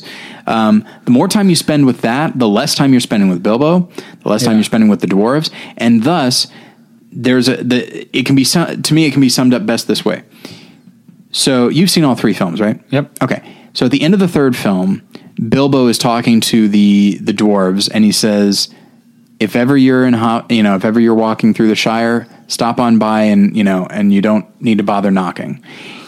And it's a nice moment. Martin Freeman has always been the MVP of that series. He's amazing. And in that when I saw the 3rd film in the theater, I thought, yeah, all right. And I had a distant memory of the dwarves coming into his house uninvited, and him being like, not being happy with that. Well, so that's 3 years. 2 years. 2 years, pardon me. There's 2 years difference there, and they require you to remember that. You take that down to one film where not only was that experience only a few hours ago, but in between, you've spent a lot of time with Bilbo and the dwarves. I have a much stronger sense of who the dwarves are. I feel much more connected and more invested in the dwarves and in Bilbo's connection to them. So So Peter Jackson, in trying to explore the world of Middle Earth and The Hobbit and Lord of the Rings, which he did, but what he sacrificed was character relationships and arcs, and although there's plenty of orcs, actually he cut out a lot of those too, and story, you know, and this is a journey. It's an unexpected one. It is a journey, and the journey loses all momentum in those 3 films. But I will also say that the amount of time that he devotes to the Battle of the Five Armies, when it's 3 films, it's excessive. When it's 1 film, it's very excessive. And you just realize that, like, it feels like something out of a completely different film. Like it seems like, and I know that it's in the book, so by all means incorporate it. But the natural climax of that story is Smaug. Like, it's one of the most effective scenes in there, and that is left pretty much completely intact. Okay. And so from an experiment standpoint, because it's not perfect, he cut out stuff that I think he probably shouldn't have, that actually made some things less effective. But at the same time, so he didn't make any changes to the credits at the end, which would show like images of the characters and then like the name of the actor. So, you know, up pops Radagast, that wizard. He's cut out completely, and I was like, oh yeah, I forgot he was in this. And you realize he's gone, and you don't notice it at all. The love triangle is gone completely. Cate Blanchett is gone completely, and you don't notice any of it. And there's still a lot. There's still like really good pacing to it. It's a very interesting experiment. You are a very big Tom Waits fan. Yes, and there are CDs that you never bought. That's correct, because they were not approved by Tom Waits. Right. You don't have any of that with watching this? Well, it's not like I'm going to go out and like purchase it. It's not like I'm going to say this. The film student in me enjoys the experiment aspect of it, in the same way that, like, you know, in Room 237, where they talk about they're running The Shining backwards and forwards at the same time. Yeah. Which I wouldn't go to. I feel like. I guess I feel like there are things you can't unsee, and it's unfair. It's why I no longer watch deleted scenes when they're on a DVD. Yeah, I haven't in a while. Part of it, like, because I think about Donnie Darko. Like, I think Donnie Darko is a good movie. If you watch it with the deleted scenes in, it's not good at all. Like, it really screws up the movie, and you see, and so I think it leads to this interpretation of like, oh, Richard Kelly was just like a couple decisions away from making a really shitty movie. Yeah, but and make those decisions. Exactly. Yeah. And so, but I feel like I'd rather just see the movie, and like, sure, I don't have to think about that. Yeah. And so I don't think I would watch that thing that you watched. I mean, I'm glad that you, it's interesting to hear you talk about. Yeah. But I don't think I would watch it, for 2 reasons, which is it would, I mean, this sounds weird. It would tarnish my memory of the movies. Even though I don't like the movies, I still want my memory of the movies to be of the movies and not of this hypothetical other thing. And also, whether I like the movies or not, it feels disrespectful to Peter Jackson to me. Yeah. I get that. And it's a thing that I've had to struggle with myself. But from as somebody who desires to have a deeper understanding of how story works and how characters work and why a movie maybe doesn't work, and the idea of like, and especially the idea that a movie is made through editing, made or broken through editing, the experiment aspect of it, like, I had a hard time including it in this conversation. Because it's not a movie, right? It's an experiment. Yeah, because I had talked about it elsewhere, I thought I would include it just because it wound up being interesting, and I was happy that I saw it that way. It's not like I'm going to, you know, on that website somebody designed like a DVD cover so like you could burn it onto a disc, put it slip that into a DVD case, and then put it up on your shelf. It's like I would never do that. Right. For a number of reasons, but it's just like, because in my own mind, even I know This could have been the most satisfying thing, but even I know it's like, yeah, but it's not real. Right. You know? Right. So. Okay. Moving on. The third and final film that I saw at the Real Thing was an awesome and beautiful new, again, 4K restoration of Nicholas Ray's Johnny Guitar. Okay. Have you ever seen Johnny Guitar? I've not. It is a delight. Okay. It's a blast. It got a lot of... I was somewhat... these people who were at the thing are, in theory, film lovers, but it got a lot of responses that I didn't appreciate. Like, people laughing at it in a way... our... friend of the podcast, friend of the show, Amy Nicholson, wrote a thing, this was months ago at this point, that was basically something about like, hipsters, please stop laughing at old movies. Yes. And the response in the room had some of that, as if... It's tough. Do you think it's... But because it feels... Because they're laughing at it not in a way that it's funny, but it feels like they're condescendingly assuming that Nicholas Ray didn't know he was making a movie that was a bit arch and a bit over the top. Yeah.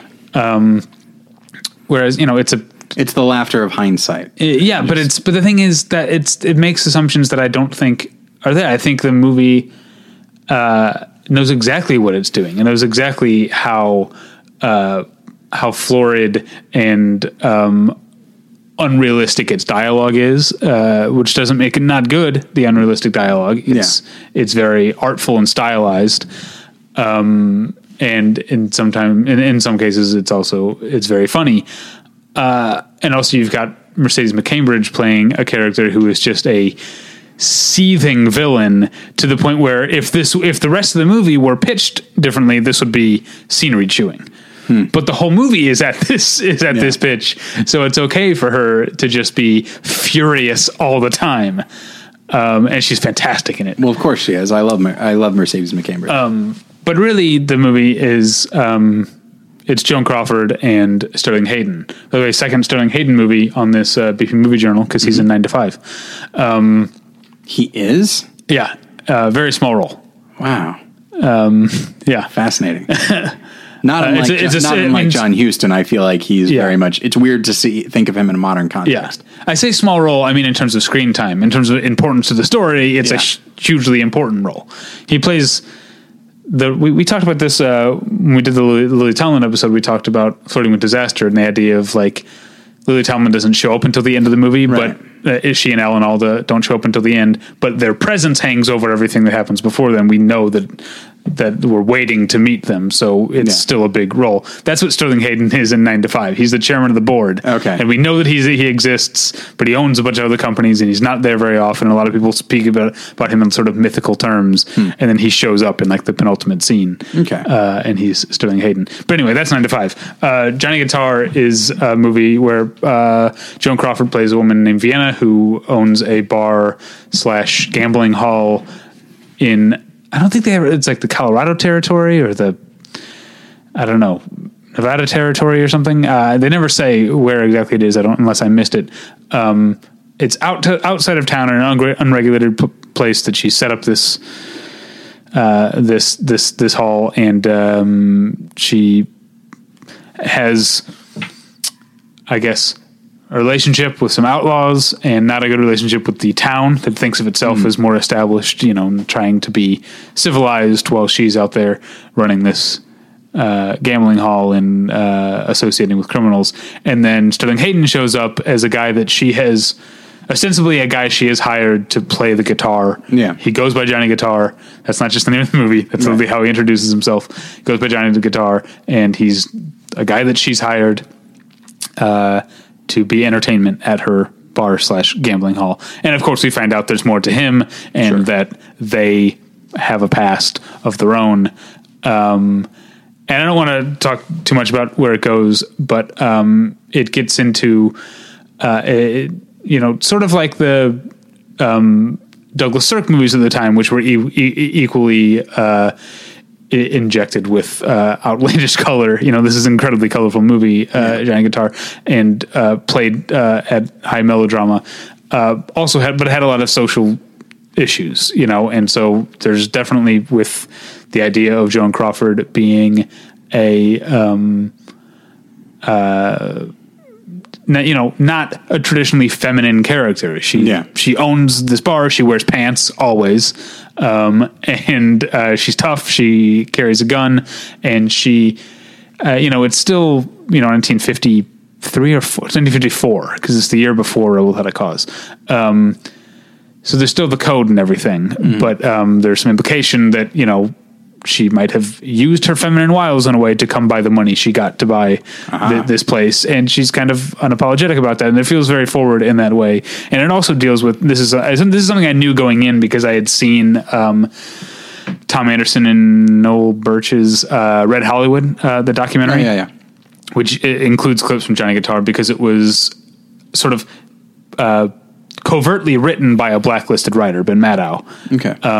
And it includes a scene where the authoritarian mob forces one of the criminals to implicate Vienna, Joan Crawford's character, in a bank robbery in order to save his own skin, even though we know and he knows and she knows that she had nothing to do with it. It very much plays into that. But with a lot of sympathy for this character, not demonizing him so much as demonizing the mob, which I found very interesting. Ernest Borgnine is also in it. And that's always a good thing. Yeah. Anyway, it's a fascinating film. I don't know if there's a theatrical run or Blu-ray release. I can't remember. They might have said something about that. But I imagine they wouldn't be doing a 4K restoration for nothing. So hopefully you will get a chance to see this new restoration soon. All right. So the last film that I saw is American Ultra, which did not do well at the box office, and so I wanted to see it. I saw it last night. I wanted to see it before it left theaters. Right. For those that don't know, it's such an obvious homage to the Bourne movies, to the extent that it even takes place in a town called Lyman. And there's a character that's very similar to Clive Owen's character in the first film. Really? It's very interesting, and then the role that Topher Grace plays is similar to like the David Strathairn or Chris Cooper or Joan Allen. Although actually no, Joan Allen is sort of like the Connie Britton character, and so So yeah, if you like that series, I think you'll appreciate a lot about this movie. I think, and there's a lot of things I genuinely love about the film, and yet I'm about to speak a little bit negatively about it. Is that I went in expecting a comedy, and it should be a comedy, which is to say, it should be more comedic than it is. Okay. That's the problem. Is it reminds me of Walk Hard. Did you ever see Walk Hard? No. Okay. So it's supposed to be like a parody of the musical biopic, but after a while it's like, there's not a lot of laughs here. It's like, oh, it got lulled into the format of the musical biopic, and that's what it is now. And with this, like, some of the action sequences are very well done. The stunts are very well done. It's very well choreographed. Like, the action is real. But it's so real, in fact, that after that, you're invested in a way that you wouldn't necessarily be in a comic homage to something.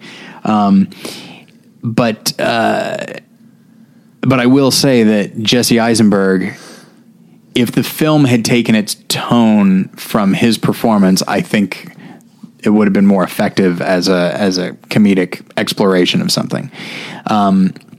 Because he really understands, just in the way he carries himself physically. And I mean, he's delivering lines in a sort of Jesse Eisenberg way, which is, the fast talking, nervous thing. But we tend not to think of Jesse Eisenberg as a stoner type character. Mm-hmm. We think of him as a motor mouth know-it-all. And Smart mouth. Inside joke. Smart mouth. So he is able to modulate his performance accordingly, so that him talking quickly is not a function of him being super smart. It's more about him being super paranoid and nervous and scared and all that. So his performance is really good, and there are sequences that are very effective and a lot of fun. Overall, it's a movie that I think I'd recommend, especially if you are a fan of the Bourne movies. Okay, I saw, this is my last movie. I'm not sure that I have much TV to talk about. My last movie is comes out this week. It's Craig Zobel's Z for Zachariah. Okay. Which I rather liked, and I really hope that you see it and maybe talk about it on More Than One Lesson. Oh, boy. It's a post-apocalyptic movie. There's, plenty of those. Yeah. And also, have there been any apocalyptic movies at this point? Like, I feel like there's way more movies about what happens afterwards, and it seems like, well, cinematically, I feel like the apocalypse would be very interesting. Well, we got Fear the Walking Dead, which did you watch that pilot? No, of course not. It's a snooze. That's what I've heard. I maybe like. I like. Why did you watch it? For Hey, Watch This. Oh, okay, all right. I like Zack Snyder's Dawn of the Dead remake. Yeah. A lot, and one of the things I like about it is how quickly it goes from her, like Sarah Polley's character, being in her normal life, and then maybe there's one or two weird things when she's leaving her shift, and then she wakes up to a world that is completely gone haywire. Yes, I love how quickly that happens, and the Fear the Walking Dead pilot is 90 minutes minus commercials, obviously, but a 90-minute pilot that is just so boring. There's so I was like, when are the zombies going to start showing up? Yeah. And there's barely zombies in it.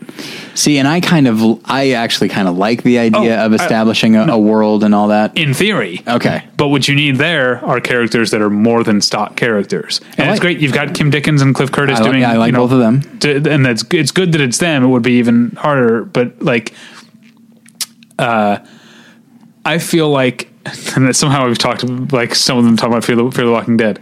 After 90 minutes, I don't know those characters any better than I did 10 minutes in. Like, I feel like it sort of establishes the characters, and then we're just waiting for the zombies to show up. That has always been my problem with, one of many problems with The Walking Dead is that either the characters are ridiculous archetypes, or they're so bland that you just can the most interesting thing about this person is that they're going to get killed by a zombie, and I can't wait. There's no zombies in Z for Zachariah. Margot Robbie plays a woman who has lived. It's not explained what happened to the world, but the world is covered in radiation. But she lives in a valley, somewhere in the American South. It's not said where. That is protected. So this valley she lives in is lush, but she's the only human in the valley. But then one day, Chiwetel Ejiofor shows up. He's got this protective suit, and he's been looking for a place, and he's very happy, and they sort of make a life together.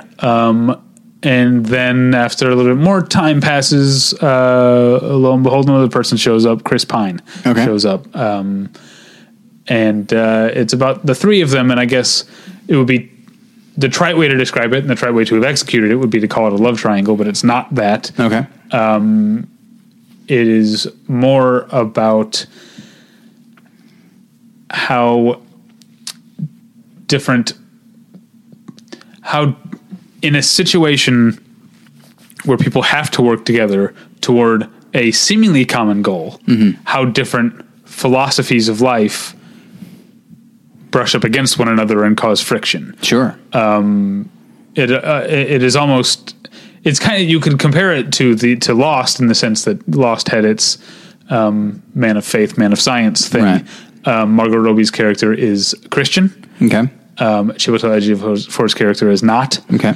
And that Chris Pine is agnostic. Well, Chris Pine, his character is Christian or claims to be. We don't really know. He's a wild card in a way because the relationship between Chiwetel Ejiofor and Margot Robbie is established by the time Chris Pine shows up. So we never really see Chris Pine.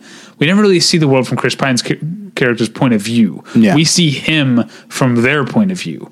And with suspicion at first, and then their two point of views on Chris Pine's character change over time, and so there's a lot of tension that comes from that. I don't know. I'm in the middle of writing a review about it. It will be up. It should be up by now, but my day job has been crazy, so it'll be up tomorrow morning. I liked it quite a bit. It really has some fantastic character work, both on the page and in the performances. I'm a big Margot Robbie fan. After Wolf of Wall Street and this, I don't think I've seen her in anything else. I saw Focus. Oh, okay. And she's very good in that. That's the one where William H. Macy gets glasses. That's the one. All right. She plays Meatloaf. I forgot that he was in that. Yeah. Let me real quick see. Do you have any television to talk about? Yes, I do. Okay, go ahead. All right. So I watched a few episodes of Wet Hot American Summer. Okay. Which I thought was, I'm enjoying it. I don't like it as much as the movie, maybe because everything is spread out, but also, it engages in a type of humor that I feel like I might be growing out of, which is the intentionally bad or the intentionally cheesy, like trying to engage in tropes of a specific genre, which means, okay, we're going to act like this. And it might be that in a 90-minute movie that's more acceptable, but in a series where you're seeing it for a half hour, which adds up to me, I don't know how, like adds up to probably like 5 or 6 hours, that it runs a little bit, I don't know, it gets spread a little thin at that point. And, but it's still, it's still funny. Like it's still full of very funny people, but that joke after a while is just like, okay, yeah, I get it. The 80s movies are terrible. Okay. Yeah. Moving on. So yeah, I think a little bit goes a long way there. Okay.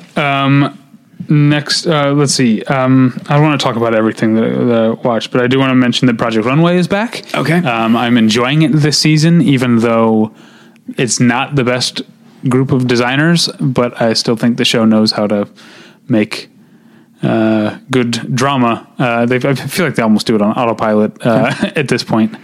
But yeah, that's Project Runway. What else? I watched all of True Detective. All of both seasons? Yep. You made it through that second season, huh? I started with the second season. Oh, okay. Because I thought it would be interesting, given what people talk about, how people talk about the second season. And I thought, well, I'm not necessarily required from a character and story standpoint to watch that first season. Thematically, I think I am. And so I watched the second one, and then I watched the first. The first is obviously better. But I do like that second one. And well, I remember, God, this is the 15th time that Paul Goebel's come up, but his wife Brooke told me, because I gave up after three episodes of the second season, but she was like, "Oh, you just got to watch the first 5, then the show starts." That's how she described it. It's tough. It almost feels like the first 3 episodes of this season of Hannibal, where it's very much those. Well, yeah, but partially because that's the thing is we had 2 seasons before that, right. So that we were more invested in those. And that's the thing, like it's all establishment of character and general tone, which I'm okay with. And I think this is way too much of a shorthand, but this was helpful for me. Season 1 is Cormac McCarthy. Season 2 is James Ellroy.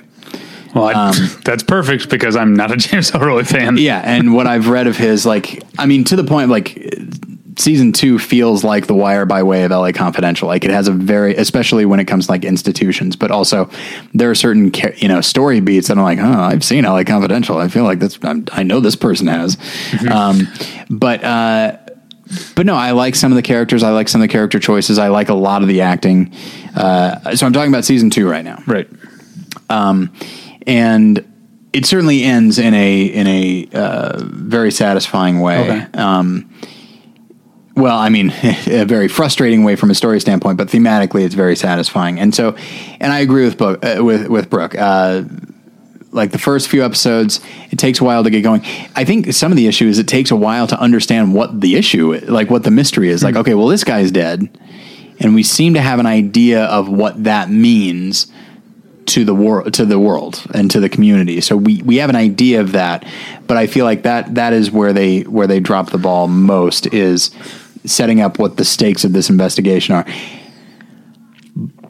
But as that season goes on, you understand that nobody really understands what the stakes are, because the what is going on is so labyrinthine that these characters like they basically emotionally give up in like episode 8. Not, and which I know may make it sound like it's boring, but it's more just like, I thought there were only 8 episodes. No, there's 8 episodes in the first season. In the second one, I believe there are like maybe 9 or 10. Wow. I might be wrong about that. Glad I gave up when I did. Saved myself a lot of time. But they kind of, yeah, so the characters, they get so deep into this plot that I think they start to realize, like, okay, so there's no such thing as a happy ending here, but maybe we can kill some of the bad guys. And does it say how many episodes? IMDb says there's 8 in each season. Maybe I'm wrong. Maybe some of the episodes are longer. I don't know. Like, I watched one right after another, and for some reason I thought there was like 9 or 10. But anyway, I do know that last one is 90 minutes. But yeah, and so I really like that. I'm a fan. It's noir-ish, but it doesn't necessarily feel that way. But it has the cynicism of noir, and it has the tragic heroes. So I liked that quite a bit. And then I watched the first season, and by having it's these 2 guys. The case is clear. It's not much of an ensemble. I think it's much more pared down, and whatever ornamentation is there is not necessarily plot oriented; it's world oriented. As they, this very Southern fried Gothic type thing that I really enjoyed and I really appreciated, and I liked a lot of the philosophy of it. I'll probably be doing a more than one lesson episode about the first season of True Detective, maybe the second one too, actually, because thematically.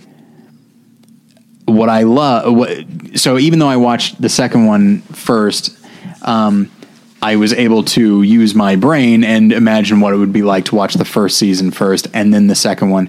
And thematically, I love it.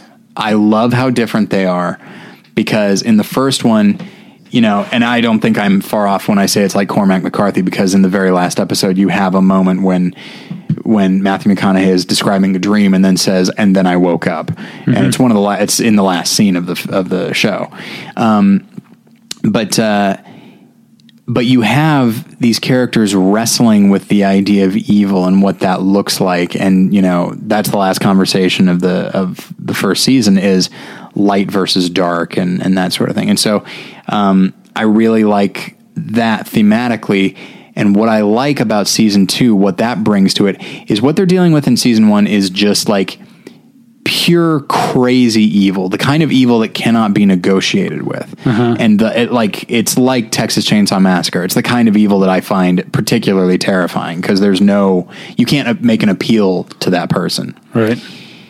Season 2, they're also dealing with evil, but they're dealing with clear-eyed, logical, calculating evil. Mm-hmm.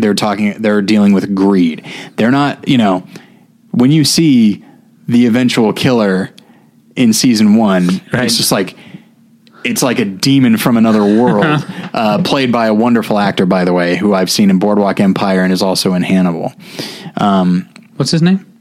I don't remember the name of the actor, but do you remember who he plays in Hannibal? I do not. Okay. He is Mason Verger's assistant. Oh, that's him? Yeah. I don't think I even put 2 and 2 together. Yeah. I know him first and foremost from Boardwalk Empire, where he plays this guy who's very proper and only ever refers to himself in the third person, which bothers everybody around him. And so that character is just like this complete monster that you can't make heads or tails of. But the characters in season 2, they are businessmen, and you can make an appeal to them, and they might listen to you, but it is based 100% in their own self-interest. And that makes them a very different kind of monster, and one that is a lot less sensationalistic, but you're probably more likely to find. And it's just, so like, I'm eager to see if there's going to be a season 3, I'm eager to see what it is, because it's just the creator and the writer like just digging deeper and deeper into the different types of evil we're going to encounter. And I think that's the issue, is that certainly season 2 has its problems from a storytelling standpoint, but thematically I think people had a problem with it because season 1 is so strange and so outlandish and so inherently intriguing. You see season 2, it's a lot more of what we've seen, but it's like, yes, it is. But it's also worth noting that that season 2 ends on a much more hopeless note than season 1. So anyway, I was very happy I saw both, and I'm kind of happy that I saw them in the order that I did. Yeah, that's interesting. Because everyone I know that hates season 2 loved season 1. Yep. And I feel like, well, if I don't have to, now don't get me wrong, the creator of the show still intended for you to see it that way. But I feel like... I don't think he did anything wrong. Okay, good. And then I went in and recut the second season into a 2-hour film. Is that an issue with you? Yes. Welcome to Sweden. NBC canceled it after 4 episodes of the second season, which is too bad because it was starting to get good. I don't even know what it is. Oh, it's Greg Poehler, who is Amy Poehler's brother. Okay. But it looks like he should be Greg Kinnear's brother because he looks exactly like Greg Kinnear. That's weird. And his, I guess, real life wife, who is Swedish, created a show together based on their actual experience of moving to Sweden together. Yeah. And it is an NBC, whatever Swedish company co-production that aired both on NBC and in Sweden. The first season was a little like overly broad, and I would just watch it every week while I was on like the elliptical last summer. And then this season I never deleted the season recording thing from my DVR, so it just started recording them. And so I had 4 on there, and then I found out they canceled it, which is totally my fault, obviously, because I didn't watch it. Yeah. And I was like, oh, well, now that this is gone, I guess I'll watch these. And now I'm bummed because it was starting to get good. Like, I think once it had settled into like, okay, Bruce, the character Greg Poehler plays, he lives here now. This is no longer like, I mean, there'll still be some cultural clash things, but this isn't just a big dumb fish out of water comedy every week. Like, this is about a family, and it's becoming more of an ensemble with like Emma being the Swedish character and her whole family, which it was in the first season too, but more about Bruce and Emma just being one of the 2 of the people in this family, in this ensemble. But apparently the 6 episodes that never aired are all on Hulu. So all right. I'll probably watch them. That's fun at some point. Any more TV for you? I don't think so. Okay, I'm done. I have one more thing, which is speaking of HBO, Show Me a Hero. Oh, okay, on, HBO. I'm super into it at this point. The first episode took a little bit to get its hooks in me because I always approach David Simon cautiously and maybe at a sort of side angle. Like, I don't want him to see me coming too close here. I don't want him to reach out and start preaching at me. Okay, I see. As if to say, like, you there. It's like, shit. But I do have to, like, as much as I like to talk shit about David Simon, but I also like everything. Like, I like The Wire, I like Treme, and I like this. I like everything he does. This is it's not separating the art from the artist in the same way that we have to do with, like, Mel Gibson or Woody Allen or Roman Polanski or things like that. But it is like, okay, this guy's a douchebag in real life. Yeah. But his heart's in the right place, and he writes well. Okay. But there's when he gives an interview, I've read a couple of them, and now it's just like, I'm done with David Simon, with reading David Simon. I will watch his stuff. I don't want to hear him talk about it. Yeah. I don't remember. I'd read 1 or 2 interviews, and there was one that was like particularly like sort of incendiary, like from a year or 2 ago. I don't remember the specifics of it, but I don't even find him incendiary. I just find him so smug, and I hate that he makes great television and seems to have nothing but contempt for the medium of television. Yeah, that's not great. He seems to feel like what he's making is somehow more than television. I mean, I guess it's HBO. So that's true. Yeah, but you know what? That merely says it's not TV. It's HBO. It doesn't say it's more than TV. Right. It's just its own thing. It runs parallel to television. But no, he is making television, and he's making good television. And I wish he would be okay with that and stop referring to The Wire as a film, which is like, gets under my skin so much when he does that. Anyway, Oh, that is frustrating. But that's not. Show Me a Hero is really, really good, and a fantastic ensemble, but anchored by Oscar Isaac, who has yet to be anything but great in anything that I've seen him in. I look forward to. I think they're doing two. It's six episodes, but they're doing 2 every Sunday. So I think it finishes off this weekend. Oh, okay. So I look forward to that. That's it. We should wrap up. It's been 2 hours. Yep. All right. Bye.